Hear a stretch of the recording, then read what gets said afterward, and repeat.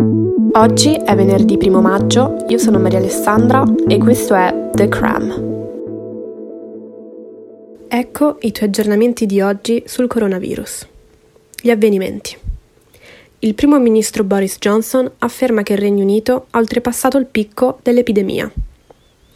Nel Michigan centinaia di manifestanti, alcuni dei quali armati, hanno fatto irruzione nella capitale dello Stato e hanno cercato di entrare nella Camera legislativa dove si discuteva la richiesta del governatore di estendere i propri poteri di emergenza. I manifestanti hanno cantato slogan come "Fateci entrare" e perfino paragonato il governatore Whitmer a Hitler. È anche stato individuato un cartello che diceva "I tiranni prendono la corda". Nel frattempo il Texas ha riaperto oggi. Sono però seguite preoccupazioni, soprattutto poiché lo Stato ha visto proprio ieri il bilancio più alto di vittime di coronavirus. Anche in India si stanno allentando le restrizioni.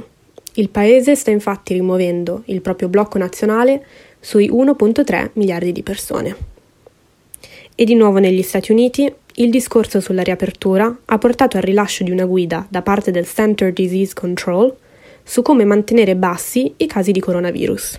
Il Senato sta tornando a Capitol Hill. Ci si aspetta che i legislatori tornino entro la metà della prossima settimana per parlare del nuovo disegno di legge sul finanziamento economico, oltre che a dare un pollice in su ai nominati giudiziari di presidente Trump. Non tutti sono però così contenti di questo arrangiamento. Ciò avviene mentre la Federal Reserve sta espandendo il suo programma di prestiti di emergenza di Main Street per consentire prestiti più ingenti. Così il mondo intero guarda al futuro di questa epidemia. Passiamo all'economia. In caso ve ne foste dimenticati, oggi è il 1 maggio, ovvero la Giornata Internazionale dei Lavoratori.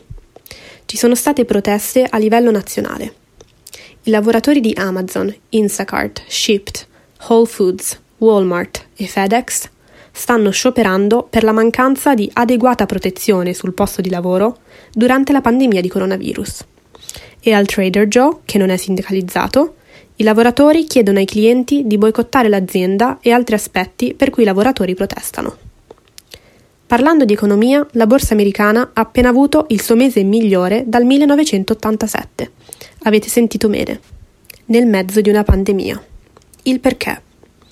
Il mercato azionario è precipitato all'inizio dell'epidemia di coronavirus e nel corso dell'ultimo mese ha registrato guadagni, davvero molti. Non è chiaro però se ciò continuerà nei prossimi mesi. Nel mondo. Di recente il governo tedesco ha annunciato che indicherà Hezbollah, il gruppo militante politico dominante in Libano, come organizzazione terroristica. Quindi ha vietato qualsiasi attività relativa al gruppo.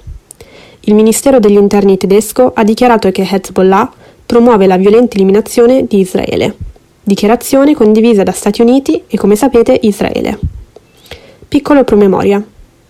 L'Unione Europea attualmente etichetta la parte militare di Hezbollah come gruppo terroristico, ma ultimamente ci sono state richieste di diversi paesi di classificare terrorista l'intera organizzazione. Ora sembra che la Germania stia seguendo questi consigli, lanciando raid sui siti che si dice siano collegati al gruppo. In altre notizie, un giudice sta ordinando all'Immigration Customs Enforcement, detto anche ICE, di liberare i detenuti dai centri di detenzione in Florida. Passiamo all'ambiente. Ieri l'Agenzia Internazionale dell'Energia ha pubblicato un nuovo report che prevede che quest'anno le emissioni di gas a effetto serra diminuiranno di circa l'8%, come conseguenza alla pandemia di coronavirus. Sarebbe il calo più grande di sempre nel corso di un solo anno. Perfetto, se non fosse che le Nazioni Unite abbiano affermato che il mondo dovrebbe continuare a farlo ogni anno per il prossimo decennio. E l'IFA sta già avvertendo sul recupero delle emissioni una volta che l'economia si riprenderà dalla pandemia. Rimanete sintonizzati. Nel frattempo, gli scienziati hanno appena scoperto che fino a 1,9 milioni di pezzi di microplastica coprono 1 metro quadrato di fondo marino, la più alta concentrazione di sempre.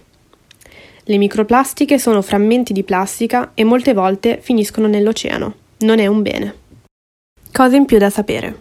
Gigi Hadid sta aspettando il primo figlio con Zayn Malik. Io sono Maria Alessandra e questo era il Daily Cramm. Per sapere di più su The Cramm puoi trovarci su thecramm.com o seguirci su Instagram su The Cramm. Grazie per averci seguito.